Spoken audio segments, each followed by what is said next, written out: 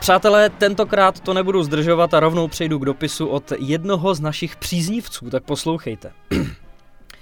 Kluci, jste super. Poslouchat vás je můj úděl. Každý týden ladím nový díl, Spotify jsem si kvůli tomu pořídil. Každý týden zas a znova, co mám dělat, když jsem doma. Ale i kdyby karanténa nebyla, vaše témata by mne bavila. Faninky a fanoušci jen křičí, my chceme další bomby k tyči. Dopis zaslal jakýsi Richard Tesař. Kubo, neříká ti to náhodou něco? Richarde, tohle je tvoje poslední básnička. Ta minule byla skvělá, ale musí se zase uklidnit, prosím tě. Vážení přátelé, dnes je tu se mnou i Jakub Korejs, bývalý obávaný hráč, továrna na svaly a dnes hokejový expert. Tohle bylo tvoje nejlepší intro zatím od začátku, co natáčíme.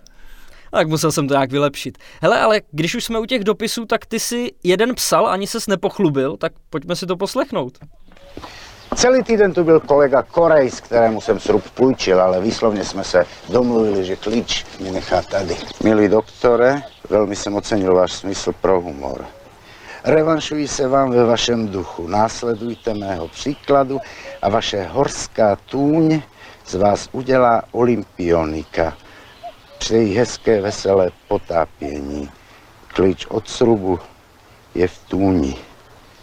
Váš Korejs.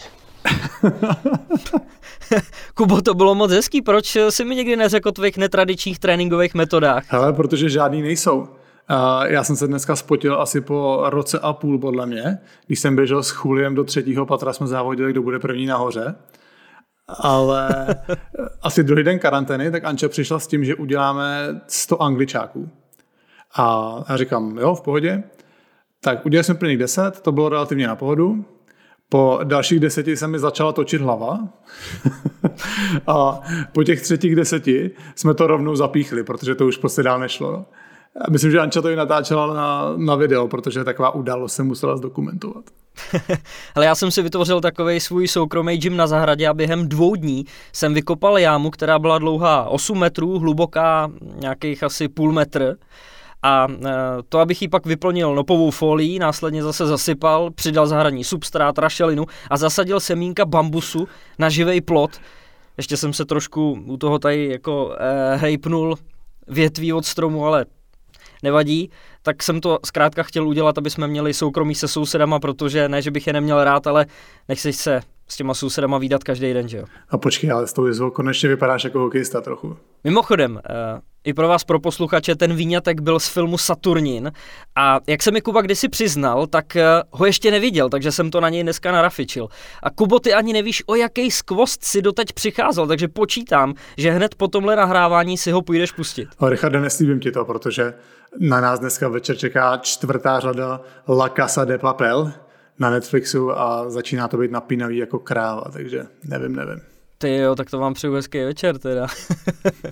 Já se musím ještě vrátit k minulýmu dílu, kde jsme měli hned 2 hosty. Tomáš Vincour mě překvapil svojí vstřícností a humorem, ale Vilém Franěk vzbudil vůbec největší ohlas u našich posluchačů. Několik z vás nám samo od sebe psalo, že Vilda si zaslouží být headliner celého dílu.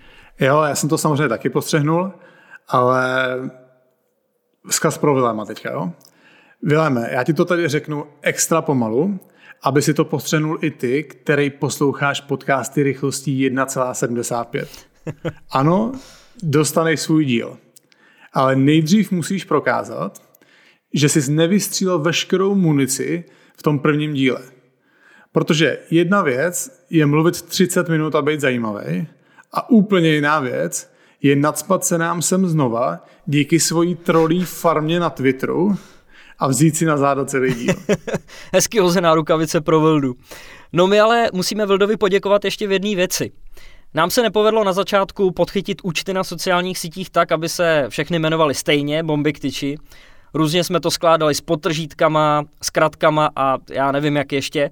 Jen tak mimochodem, dělal to Kuba. No a když se nám na to podíval Vilda, guru sociálních sítí, tak nastaly rychlé změny. Na Instagramu a Facebooku jsme ještě název bomby k tyči chytili, ale na Twitteru byl tenhle název obsazený. A Vilda začal pátrat, kdo tu doménu vlastní. A já nekecám, Za 5 minut bylo uživatelský jméno Bomby k tyči volný a my jsme přejmenovávali náš účet. Trada! Máme vůbec nějaký fanfáry na tuhle příležitost, Kory? Podle mě máme náš jingle, Richarde. OK, tak a tady celý postup pro vás, krok po kroku. Nejdřív se pan Guru skontaktoval s Tomášem Kučerou, což je marketingový a PR ředitel Budějovického Motoru, který byl jediný sledující daného účtu. A ten ho odkázal na Lucku Mužíkovou, což je tisková mluvčí a marketingová ředitelka Plzně. Ta Vildovi potvrdila, že byla součástí zakládání účtu, že Bomby k tyči se vždycky jmenuje fotbalový tým společnosti eSports. Tak jednou jen tak založili účet. Jenže nevěděla přístupy, ani jaký e-mail byl daný, vlastně jaký byl registrovaný, tak zažádala o změnu hesla a ukázalo se, že je to e-mail Marka Kratochvíla, který taky pracuje pro plzeňskou Škodovku a shodou okolností je to brácha Lukáše Kratochvíla, který, a teď pozor, který nám spravuje sociální sítě. Tak to byl kruh, který se nádherně uzavřel. A hlavně skvělý, Richarde, zmínil si strašně lidí a ty lidi si to poslechnou a budou to sdílet a dostaneme se ještě dál. Hele, každopádně krásný happy end to samozřejmě celý má. My každopádně děkujeme všem v tom řetězci, a od Vildy přes Tomáše až po Lucku. Lucko, asi cítíme, že jelikož ty jsi byla na konci celé té akce, tak zřejmě si naprosto stěžejní osoba v této situaci. Takže, aby jsme ti vyjádřili vděk, tak máš na mě ve Valtrovi nedělní brunch. Jo? Začneš hezky grapovou mimózou, pak si dáš vejce Benedikt, dáš si k tomu flat white ke všemu, nakonec si dáš Pavlovu. A víš co, můžeš klidně i Marka vzít sebou, ale ten dostane jenom kafe, zbytek si musí platit. Kory, pozveš mě taky? Pozvu, Richarda, ale ty si platíš úplně všechno. No. Hele, když jsme u těch sociálních sítí, tak pro vás máme ještě jednu novinku. Vy nás sledujete na Instagramu, Twitteru nebo Facebooku a poslouchat nás můžete na Spotify, Apple Podcast, případně na serveru Podbean. A od tohohle týdne jsme nově zprovoznili i náš YouTube kanál, kde jsou zpětně nahrané všechny epizody. Zatím je to teda jen audio se statickou grafikou, ale od dnešního dílu bude navíc i video. Rozhodli jsme se tak reagovat na podněty některých z vás, kteří si to přáli. Dneska se hrozně přeříkávám, tak mi to trošku odpuste. Takže od teď budou videa i na YouTube, nemáte zač. Jelikož s Kubou nahráváme ve středu večer, tak to pochopitelně nebude hned ve čtvrtek, ale počítáme, že v pátek nebo během soboty už bude celý video na našem YouTube kanálu, který se jmenuje jak jinak než Bomby k tyči. No, jak když jsem viděl, jak jsme začátek natáčeli na 4x, tak kdo ví, jestli to video vůbec bude. My už tady nebudeme vůbec stříhat žádný přeřeky, nic, prostě jedem, to je náš úděl dneska. Hele, tak pojďme k hokeji, Kubo. Ale bohužel teď, když jsme se smáli a byli jsme dobře naladění, tak to trošku utnem. Teď nebudeme pokračovat optimisticky, ale naopak. Neříká se to vůbec jednoduše, ale v sobotu, jak jste určitě postřehli taky, ve věku 25 let náhle zemřel kanadský útočník Edmontonu Oilers Colby Cave. Ten byl v pondělí převezený do nemocnice po té, co si stěžoval na bolesti hlavy. Den na to podstoupil operaci, při níž mu doktoři vyoperovali cystu, která mu tlačila na mozek, a Colby pak po operaci ležel na jednotce intenzivní péče v umělém spánku. Je to samozřejmě strašná zpráva, no, a mně na tom přijde nejhorší, jak to je strašně rychlý. A že vlastně v pondělí jde do nemocnice a v sobotu už je mrtvej. Co mi taky přišlo strašný, že jsem četl, že tím, že je pandemie koronaviru, tak rodina za něm ani vůbec nemohla do nemocnice celou dobu. Hele, já úplně nechápu, že se na něco takového třeba nepřišlo dřív, protože hráči NHL přece procházejí před každou sezónou poměrně obsáhlýma zdravotníma testama, ne? Ale nerozumím tomu, no. Já asi nejde každému dělat rentgen hlavy, nebo nevím, ale možná říkám kravinu. Každopádně samozřejmě každého života je obrovská škoda, ale když se něco takového přihodí mladému sportovci, který by měl být na vrcholu svých fyzických sil, tak je to pochopitelně ještě mnohem víc zarážející. No. Jasně, no.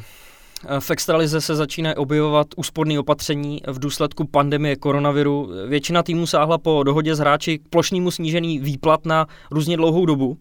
Ale nebyl by to Hradec Králové, aby to tam zase nevykoumali trošku jinak. V rozhovoru pro klubový web to popsal šéf Miroslav Šén. Takže cituji.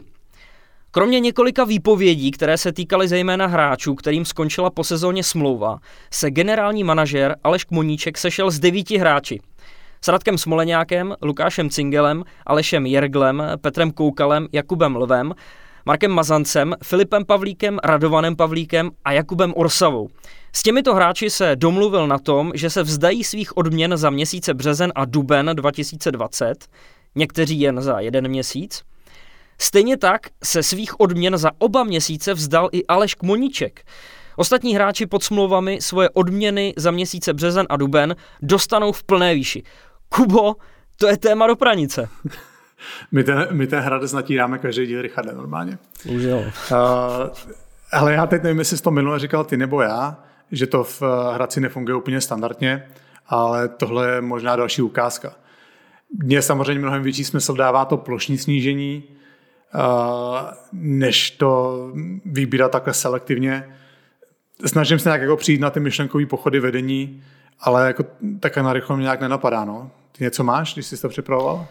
No a když se kouknu na ty jména, tak to jsou nejspíš hráči, kteří mají největší výplaty v týmu a ta logika může být asi taková, že oni by chtěli mít našetřeno dost peněz na to, aby měsíc nebo 2 vydrželi bez výplaty.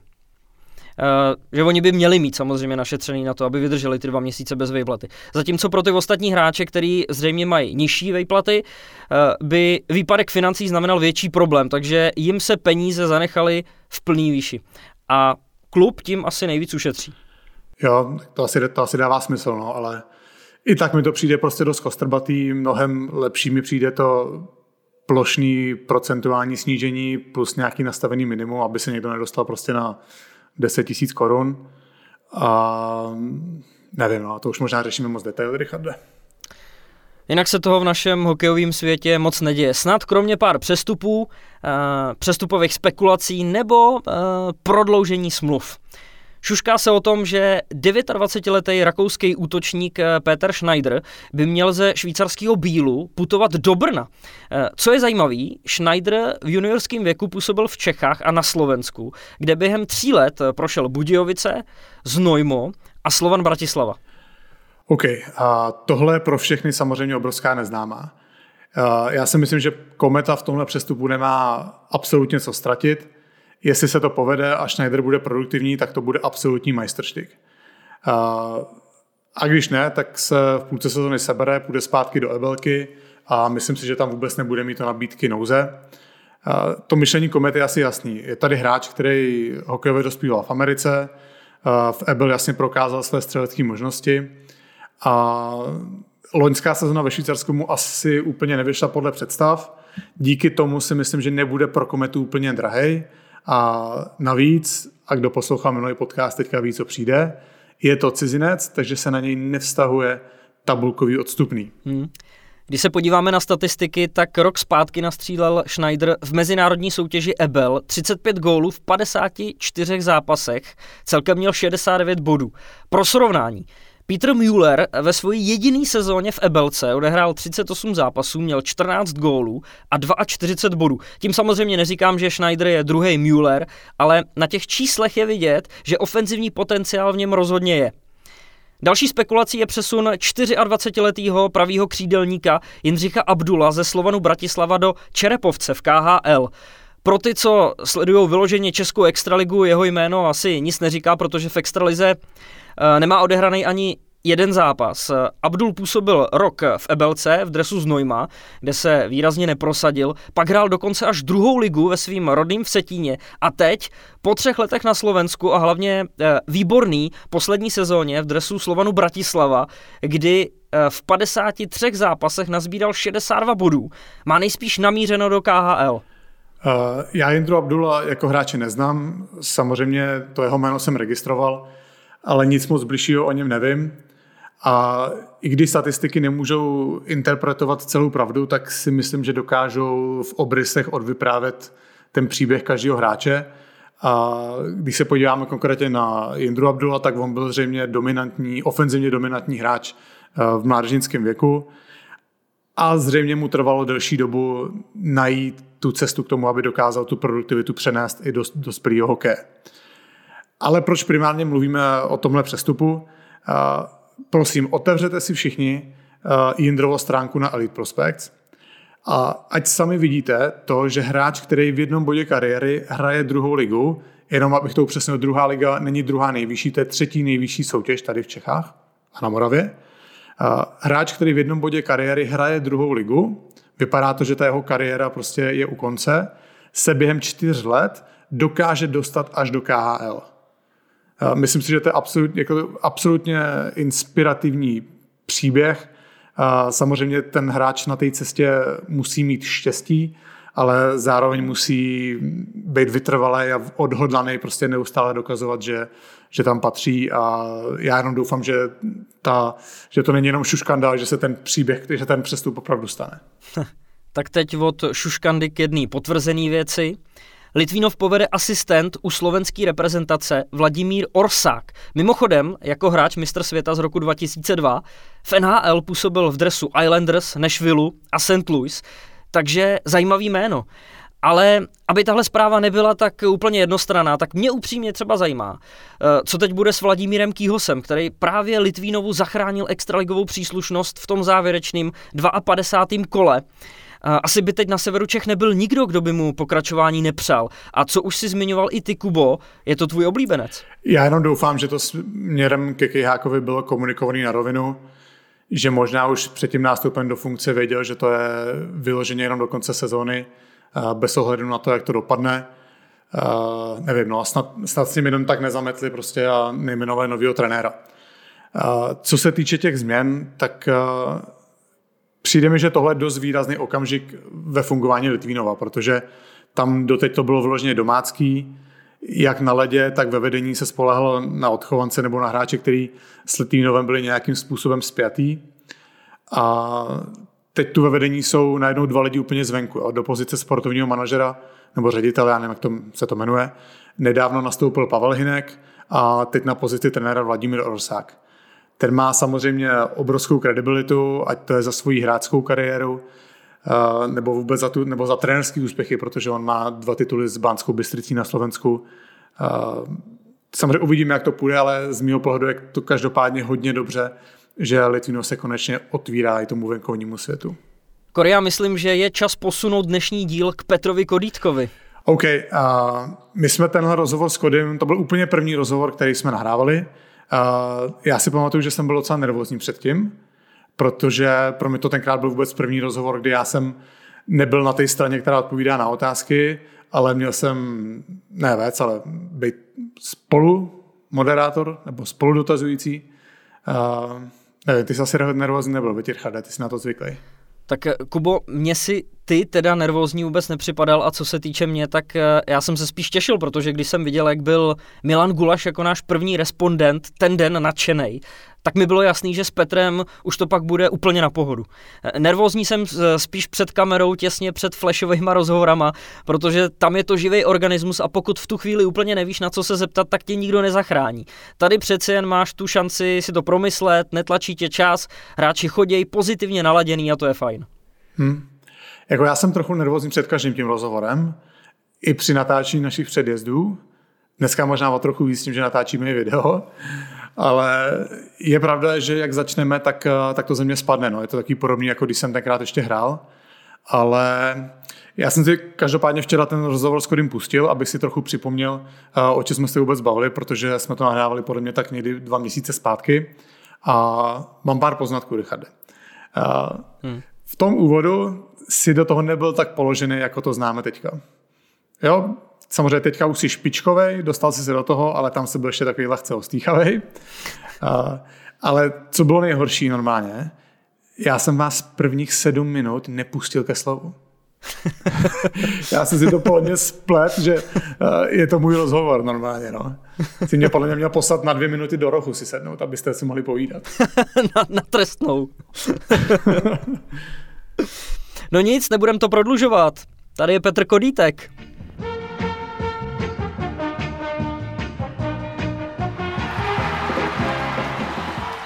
Našemu dnešnímu hostovi je teprve 21 let, ale už je naprosto neodmyslitelnou součástí plzeňského mužstva. K tomu má hodně nevšední prvenství. Je nejmenším hráčem celé extraligy. Ale na ledě to tak nevypadá. Neuvěřitelně dotěrnej, jednoho srazíte na zem, on okamžitě vstane a je hned zase na vás. Petr Kodítek, vítej v podcastu Bomby k tyči. Ahoj, děkuju za přivítání a jsem rád, že jsem se mohl přijít a spolupracovat s váma. Co říkáš, jak si to Richard připravil? Aha, tak asi na tom dělal hodně dlouho, nevím, je to hezký, nebo takhle jako takovýhle přivítání, hodně energický a jsem rád, že jsem tady s váma. Tak my samozřejmě chceme, aby si se tady s náma cítil dobře. Ale Kody, já se ti na úvod musím k něčemu přiznat. Není to úplně dobrý. Já jsem si upřímně před těma 4 rokama, kdy jsme spolu hráli v Plzni, nemyslel, že vůbec to někdy dotáhne, že budeš stabilně extraligový hráč. Jo, já samozřejmě jsem viděl ty tvoje přednosti, to bruslení, jak proti tobě nikdo nechtěl chodit do těch soubojů na tréninku, jak jsme se vždycky pouštěli na zám ve frontě, aby jsme nešli proti tobě, protože si tam z nás dělal sněhuláky.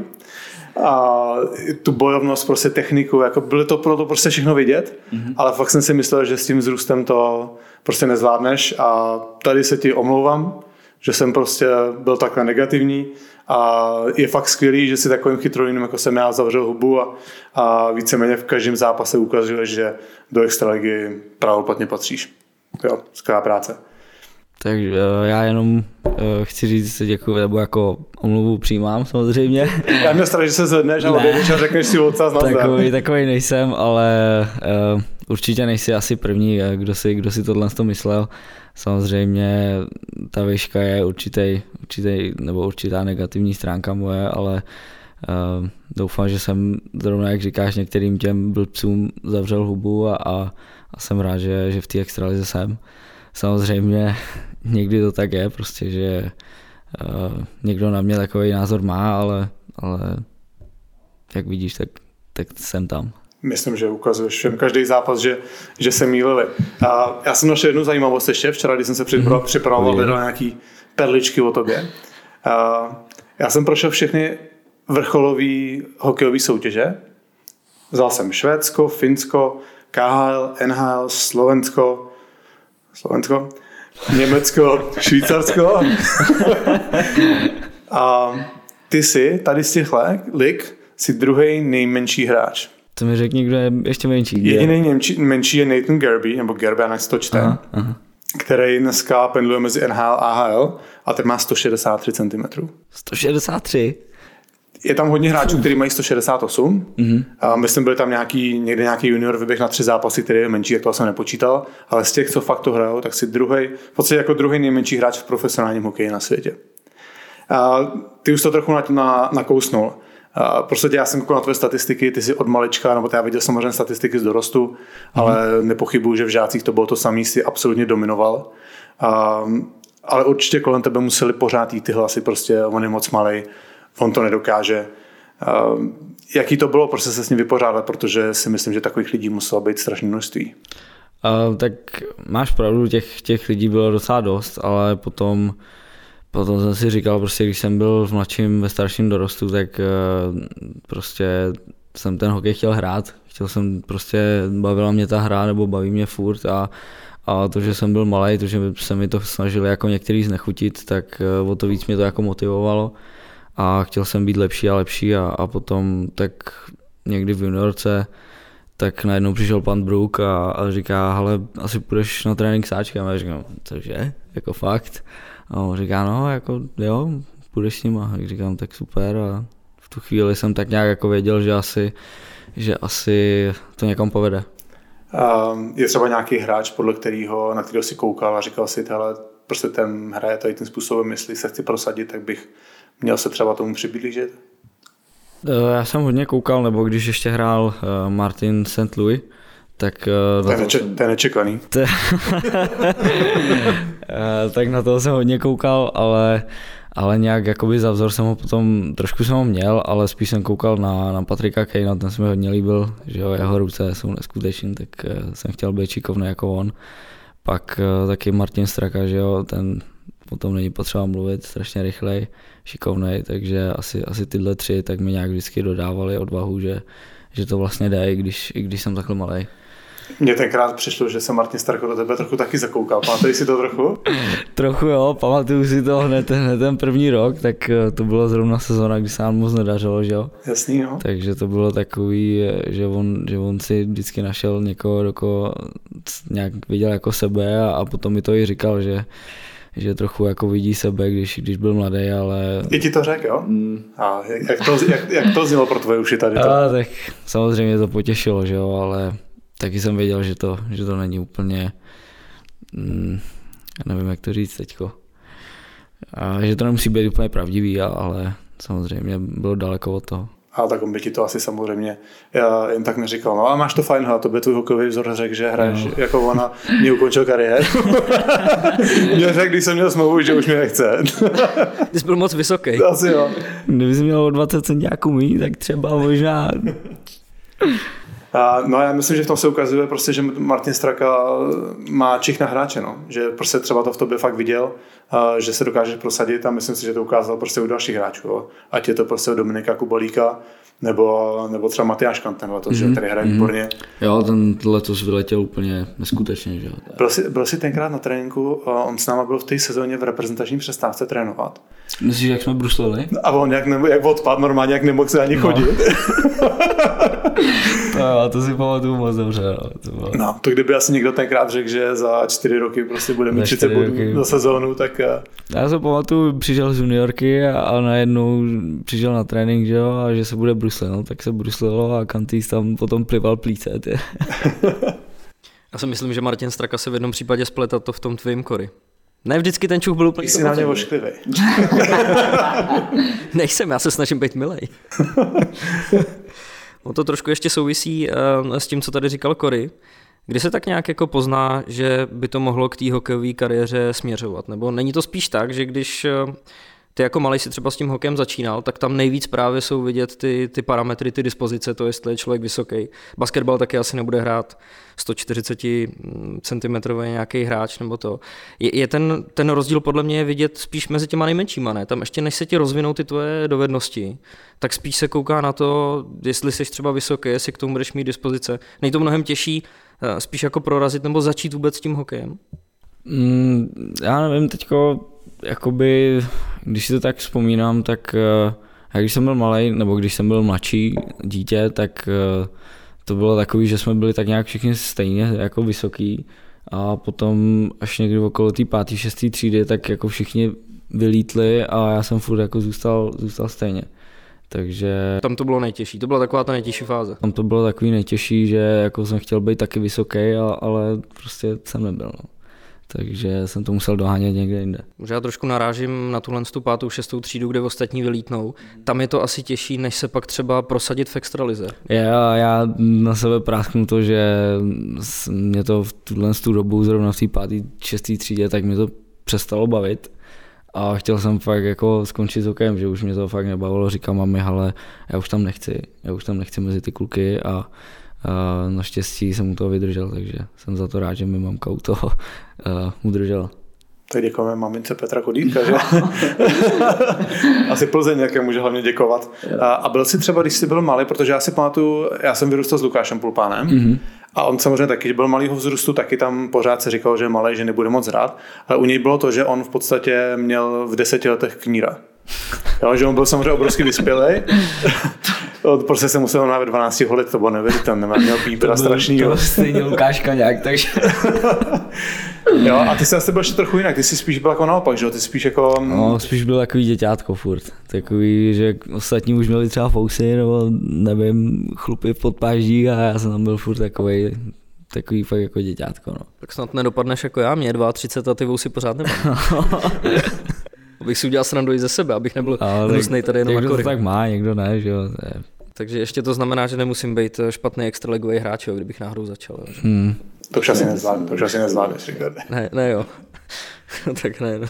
Pozdě. Ale kdy byl ten první trénink tvůj? Pamatej si? Byl jako v kolika letech, myslíš? No, v jaké sezóně? Bylo to, když jsem tam byl já? Jo, když jsi přišel ty, tak to byl můj první trénink vlastně.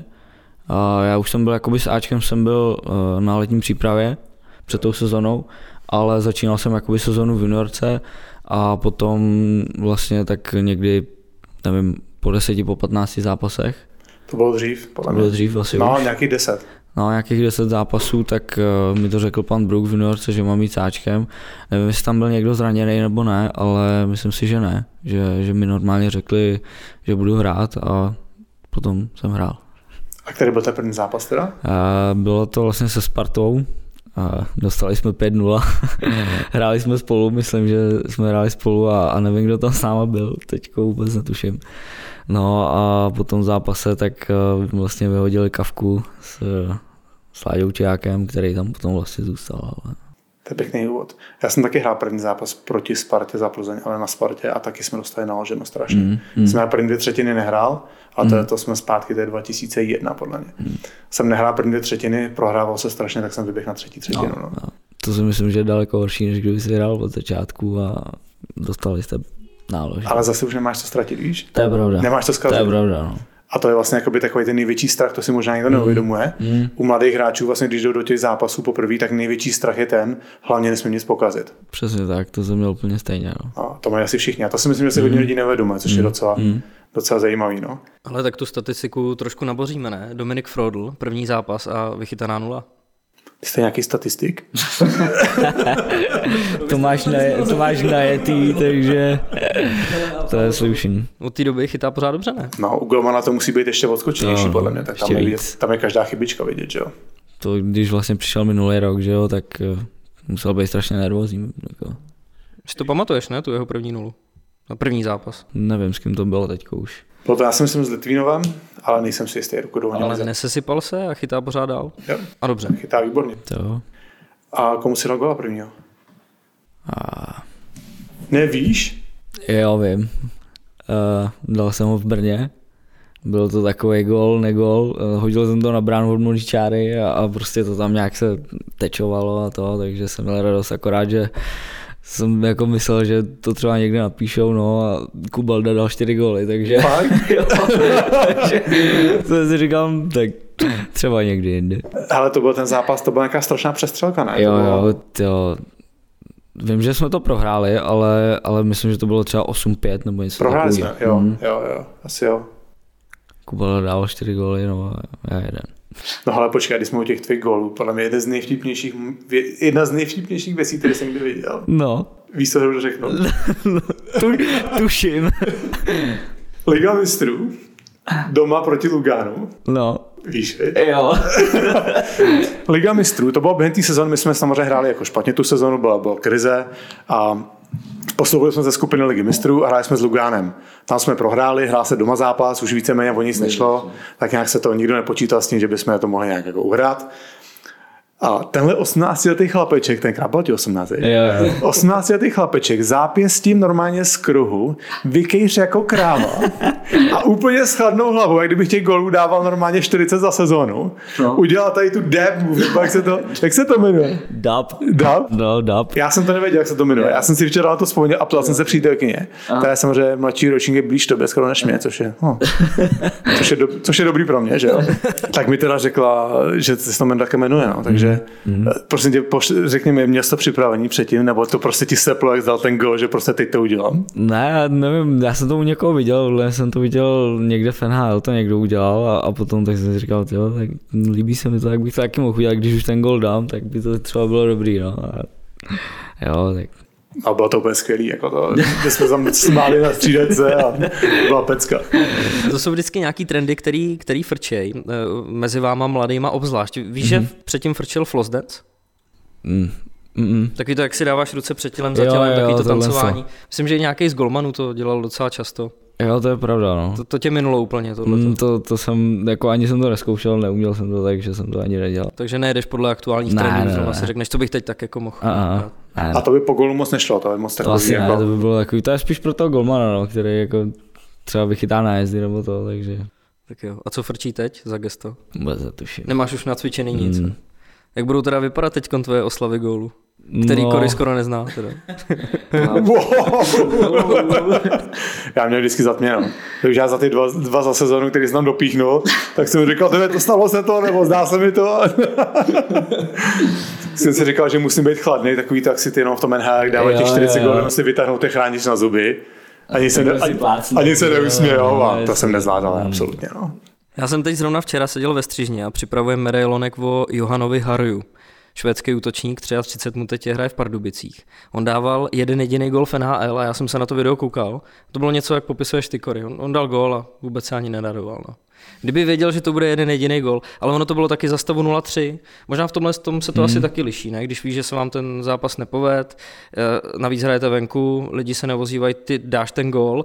Asi možná dá se použít ten pojem, že je to třeba i jako trapný se moc radovat z toho gólu. Kdyby byl třeba první v extralize. Jo, asi máš pravdu, nebo jako když je to 5-0 a hraješ první zápas a dáš první gól, tak jako máš radost, ale pak si řekneš, že je to 5-0, 5 minut do konce, tak s tím už asi se nic jako neudělá. Tak jako se zaraduješ, ale asi to není takový, jako kdyby to bylo se Spartou 1-1 a 2 minuty do konce a ty rozhodneš zápas na 2-1, takže asi potom ty emoce jsou trochu jiný. Prosím tě, co taky nesmíme opomenout teď nějakou dobu zpátky, pár zápasů, ta tvoje bitka s Patrikem Hrehorčákem. Plzeňáci to náležitě ocenili. Jo, tak jak ses při tom cítil? Těžko říct, nebo takový přitom, tak my jsme tam nějak se dohráli a ještě to řeknu potom, nebo to řeknu klidně hned. Jsme šli na to střídání a říkám Pourákovi, hele, prostě tady byl ošklivý zákrok jako na Guliho, tak prostě jdi a někoho vyndej nebo se řezej. On se tak jako usmál a šli jsme na tu Buli a potom tak tam nějak byl pukutý modrý čáry, no a najednou se to jako semlelo takhle, ale jako pak jsem si říkal jako v hlavě, že to bylo strašně rychlý. On hned na mě jako šel, hned schodil rukavice a než jsem ty rukavice sundal, tak už jsem jich dostal asi 4 nebo 5. Naštěstí mi teda netrefil, takže to pak jsem dal asi 2-3 rány a bylo jako po všem, takže taková byla moje první bitka a samozřejmě jsem rád, jako, že jsem neustoupil samozřejmě, protože to myslím, že bylo důležitý. A potom všichni, že jo, samozřejmě jsi borec a takovýhle ty keci, aby mi jako nějak upevnili ego nebo tohle, ale já si tohle moc jakoby nepřipouštím, prostě jsem se porval a jdu dál, jako nejsem žádný bitkař, takže to asi nebudu dělat moc často. Tak on to od tebe asi nikdo neočekával, jenom to, že prostě se s tomu postavil čelem, tak to ukazuje hodně charakteru a toho. A taky další věc teda, kterou jsem chtěl zmínit. Já když jsem tě viděl dneska, jak jsi vešel do dveří, když si tě pamatuju, já jsem tě možná v civilu pořádně neviděl, možná někde jen myhnout. Moc asi ne, moc jsme se nepotkávali, krom na zimáku, tak potom skoro vůbec. Ty jsi se dost jako proměnil, ty jsi v těch 18 byl fakt jako chlapeček hubenej a teď jsi docela jako hodně osvalený. Jo. Pracuješ na tom jak speciálně, nebo chodíš někam cvičit navíc?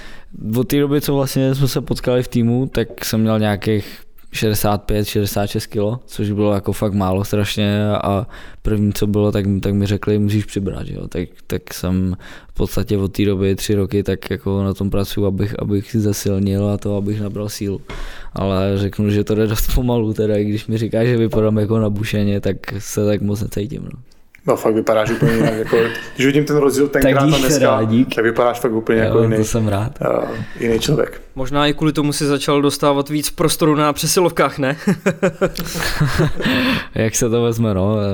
Teď jsem tam byl ve Zlíně, jsem tam párkrát byl před bránou místo Jardy Kracíka, ale nevím podle čeho oni to jakoby dělají trenéři. A samozřejmě ta přesilovka je nějaká Takový to stálý místo, já nechci na nikoho zapomenout, Milan Guláš, Tomáš Mertl, Luboš Rob s nima. Jo. Když tam seš třeba s Gulašem, s Mertlem, nemáš takový pocit, že jim nebudeš stačit třeba? Myslím, že letos jsem tam s nima ani nebyl na přesilovce, jsem se nedostal do první přesilovky, byl jsem ve druhý a tam vlastně s Jardou Kracíkem ještě a s Němou. No a potom tak Kantýs vlastně šel do první přesilovky. A ono se to tam nějak míchalo a nakonec jsem v přesilovce ani nebyl a teďko akorát, že to vyšlo, že vlastně Jarda byl zraněný nebo je a uvolnilo se jakoby místo před bránou, jak jsem šel před bránu. No. A těžko říct, jestli kdyby se zranil Luboš Rob nebo Zdráhič, tak jestli bych šel tam, to fakt nevím. Ještě si nehrál s Gulim a s Mertlem? S Mertlíkem ne a s Gulim, ale s Gulim a s Kovim, jo, takže... To bylo minulý rok, letos jsem si má nehrál. No. To musí hrozně nakopnout, ne? Hrozně. Milan je dobrý učitel. Jo, ten A zase na druhou stranu musím říct, že je s ním docela těžký hrát, takže Jo?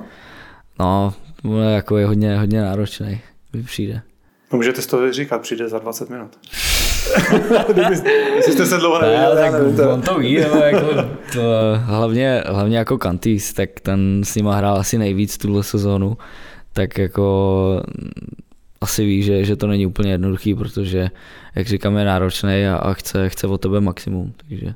A zase občas dostaneš potom tu čokoládu na zadní tyčku do prázdný, že jo? Která za to stojí. Ta druhá věc, jo, tohle to, co říkáš, že ti dá puk do prázdný a říkám, když se daří, dáváte goly, tak je všechno v pohodě, když ne, tak je to horší. Tak letos má dobrou sezónu. Jo, letos je to v klidu. Takže. Hele, my tady sedíme teďka na začátku února během repre přestávky. Přibliž běžnému fanouškovi, co vlastně jako ta repre přestávka znamená. Máte volna hodně. Na vás to teďka teda vyšlo, že jste poslední zápas dostali docela výprask ve Zlíně, takže zítra máte trénink a asi to nebude nic hezkýho, co? Takhle, vlastně po Zlíně, tak jsme jeli domů, pondělí, úterý, tak, nebo včera, dneska, tak jsme měli volno, nebo máme, a vlastně středa, čtvrtek, pátek, tak budeme mít tréninky. Myslím si, že budu asi dost tvrdý, protože v tom Zlíně, jak říkáš, jsme dostali 4-0. Takže myslím, že budeme hodně bruslit do posilovny. Těžko říct, co nám trenér připraví. No. A pak vlastně máme v sobotu ještě máme volno, takže můžeme, nevím, za rodinama, za dětma, kdo má děti, já ještě ne teda.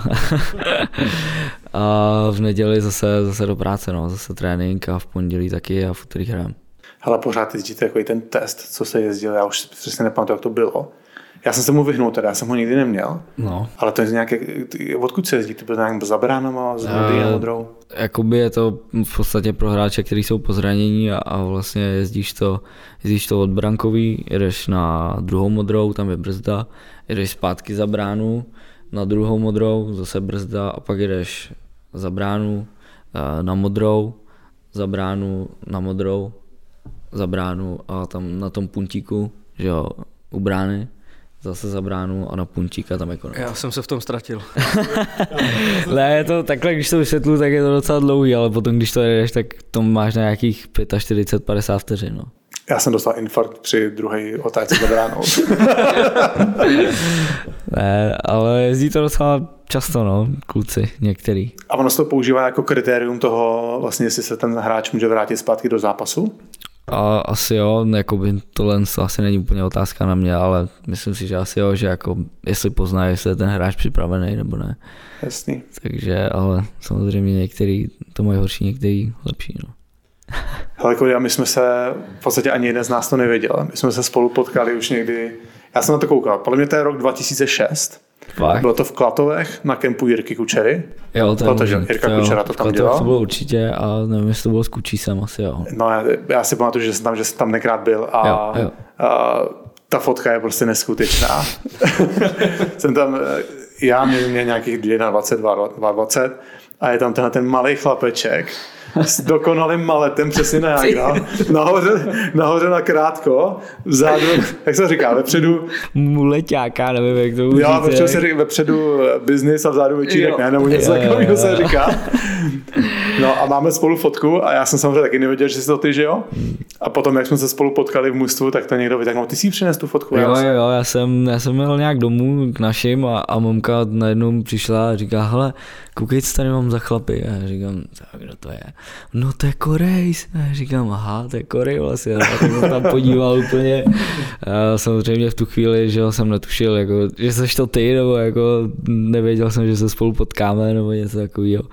Takže potom to bylo takový překvapení. Já myslím, že jsem ti přines a nechal jsem si ji podepsat, ne? O tebe, nebo jo. Já jsem si ji vyfotil a hodíme ji na náš Instagram, protože to je fakt pecka, no. No nevěděl jsem, že se fotím v roce 2006 s klukem, který mi o 10 později končí kariéru, protože mě vytlačí z místa. Počkej, takhle to nebylo, no, ale tak to jako, bylo. Počkej. Ale to je docela podobný, ne? Kody. To se vám muselo plíst. Nespletli si to třeba? Já myslím, že asi ne. Na první pohled rozeznatelný. No, asi.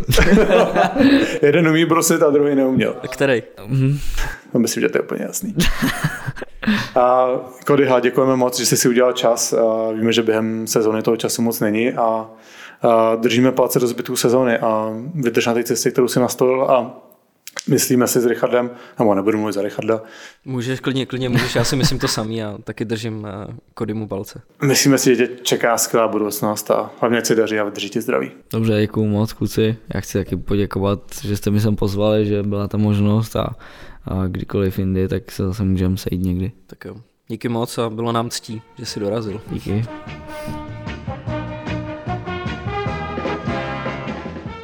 Ještě jednou díky Petrovi Kodýtkovi, že nám věřil a nebál se nás a stal se naším historicky prvním hostem. Hele, já jsem si při tom rozhovoru všiml ještě jedné věci. Cody tam v jedné chvíli říká, když jsem byl malej. A pak se úplně zarazí a řekne, když jsem byl mladý, upraví se. A my na to ani jeden nezareagovali normálně. Amatérská chyba, Richarde. Nechali jsme ho vyklouznout bez povšimnutí, tak říkajíc. Hele, to asi souvisí s tou nervozitou a ostřejchavostí, kterou si zmiňoval v předjezdu. Já myslím, že i když ještě nemáme ani 10 dílů, tak už je ten časový rozdíl znát a asi si toho všimli i naši posluchači. Dá se teda říct, že tady se kruh nějakým způsobem uzavírá. Vrátili jsme se zpátky k prvnímu respondentovi, kde technicky nebylo všechno úplně 100%. My jsme byli, Kubo, trochu zakřiknutý a odteď už to bude jenom lepší.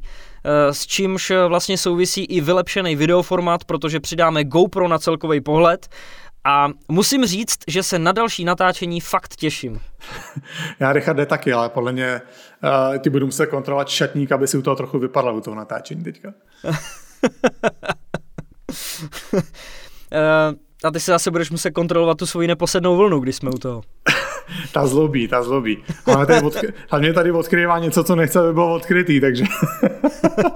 Na to máš ještě čas, to je v pohodě. No právě, že mám a už není to dobrý. Přestává tam být prostor pro chyby nahoře. Už se to naklání. Hele, v minulých dílech jsme rozebírali jednotlivý mužstva a hodnotili sezonu z jejich pohledu, takže by se asi slušelo v tom pokračovat. Dnes pro vás zanalyzujeme, to je hezký slovo, Plzeň a Mladou Boleslav. Dva celky, které se měly potkat ve čtvrtfinále. Škoda Plzeň bude zase dobrý téma pro Kubu, protože před chvílí jsme se dozvěděli, že mu Martin Straka ukončil kariéru. Škodovka se celou dobu držela absolutní špičky tabulky, ale v poslední čtvrtině to na západě Čech začalo skřípat a Plzeň se propadla v uvozovkách až na 5. místo tabulky, čímž ztratila výhodu domácího prostředí pro čtvrtfinále. Jak tohle bylo pro Plzeň stěžejní, ukazuje statistika úspěšnosti na ledě soupeřů. Venku byla totiž Plzeň 4. nejhorší a za sebou nechala jenom trojici, která do posledního kola bojovala o záchranu. To znamená Vítkovice, Litvínov a Kladno. Co se změn týče, tak Plzeň avizovala odchod 5 hráčů, zatím jsou potvrzený obránce Lukáš Plupán, který by měl zamířit do Karlových Varů, a útočník Miroslav Indrák. Já si nemyslím, že v Plzni budou na tohle sezonu zpětně koukat pozitivně. Samozřejmě nikdo není rád, že ta sezona byla ukončená, ale na druhou stranu Plzeň do toho čtvrtfinále s Mladou Boleslaví vstupovala v hodně špatném rozpoložení. Myslím si, že 9 posledních zápasů venkovních před playoff prohráli. Snad to mám dobře, já jsem na to koukal jenom rychle. A v tu chvíli je jasný to, co si říkal, že ta ztráta domácího prostředí pro čtvrtfinále je výrazný problém. A já nevím, jak moc to bylo veřejně známý, ale k tomu byl v tu chvíli i zraněný Dominik Frodl, brankář. A měl nějaký problém s kotníkem. Údajně by první 2 zápasy určitě nechytal. Pak by se vidělo, ale to, že by nastoupil potom, ta šance nebyla taky úplně velká. A to by možná byl ještě větší problém pro Plzeň, než to, že by začínali na hřišti soupeře. Ale když se z pohledu Plzně podíváme dopředu, tak podle mě v Plzni můžou být hodně optimistický pro další rok. Respektive si myslím, že z hlediska složení kádru na tom Plzeň bude nejlíp od chvíle, kdy skončili Martin Straka a Tomáš Vlasák. A hlavní důvod je ten, že z těch naprosto stěžejních hráčů neodchází vůbec nikdo, nebo aspoň nevím o tom, že by někdo měl odcházet. Samozřejmě tu výjimečnost Milana Gulaše omíláme pořád dokola a společně s Tomášem Merlem tvoří základní stavební kámen mužstva, oba dva by měli zůstat. Na další rok se podařilo udržet Dominika Frodla, který podle toho, co jsem slyšel, tak upřednostnil Plzeň před mnohem lukrativnějšíma nabídkama. Pak je tady Matyáš Kantner, který s 37 bodama byl mezi 20 nejproduktivnějšíma hráčema celé ligy, v 21 letech suverénně nejmladší. Ten bude příští rok zase o rok mladší, byl taky fajn. Bude zase o rok starší, o rok zkušenější a dá se očekávat, že se ještě zlepší. Luboš Šrob, ten po té první sezóně v extralize podle mě teda předčil všechny očekávání. Zase bude o rok zkušenější, dá se očekávat, že se zlepší. Mimochodem Luboš Šrob dneska na naše story na Instagramu odpovídal, že by si přál častěji epizody. Takže možná si tímhletím řekl pozvání do našeho podcastu. Rozhodně. Nebo Vojta Budík, to je podle mě další obrovský překvapení letošní sezóny, protože ten byl v Pardubicích loni nechtěnej a jsme o rok později, má 1 sezonu v Plzni odehranou a je to možná nejvýraznější mladý obránce v lize. A zase bude o rok starší, o rok zkušenější a je tam velká perspektiva, že se zlepší. Hráč, o kterém se moc nemluví, ale podle mě je to jeden z nejvíc nedoceněných obránců celé ligy, je Petr Čerešňák. On přišel do Plzně zhruba ve stejnou dobu jako já, nebo my jsme přišli před stejnou sezónou a tenkrát udělal vedení Plzně strašnou chybu, že oni ho avizovali jako náhradu za Kubu Jeřábka. Což na něj samozřejmě v první chvíli vytvořil obrovský tlak a když tomu připočteme to, že on není, nebo aspoň tenkrát nebyl úplně hubený kluk, který během letní přípravy moc nevyniká, tak z něj v Plzni na začátku byli trochu rozpačitý. Ale já, když se na něj podívám teď, tak není moc obránců v lize, který bych si do mužstva vzal před ním. Jo, on není vyloženě fyzicky, že by hrál tvrdě, ale je hodně silný a zároveň chytrý v osobních soubojích. K tomu výborně bruslí, nebojí se hrát s pukem, nepanikaří, ale zároveň dokáže vyhodnotit, kdy není dobrý předržovat puky. Dokáže hrát do obrany, dokáže hrát do útoku, je to pravák, po těch je vždycky větší poptávka a k tomu má absolutní kanon z první. Jo, tak abych tu Plzeň nějak shrnul, tak myslím si, že mají výborný výhled do příští sezony, ale na druhou stranu tam bude obrovský tlak na úspěch, protože ten další rok se Plzni pravděpodobně část toho jádra rozuteče a ta kvalita nemusí už být taková, jako bude teďka v té nadcházející sezóně. Já jsem si normálně myslel, že už mě dneska ke slovu nepustíš.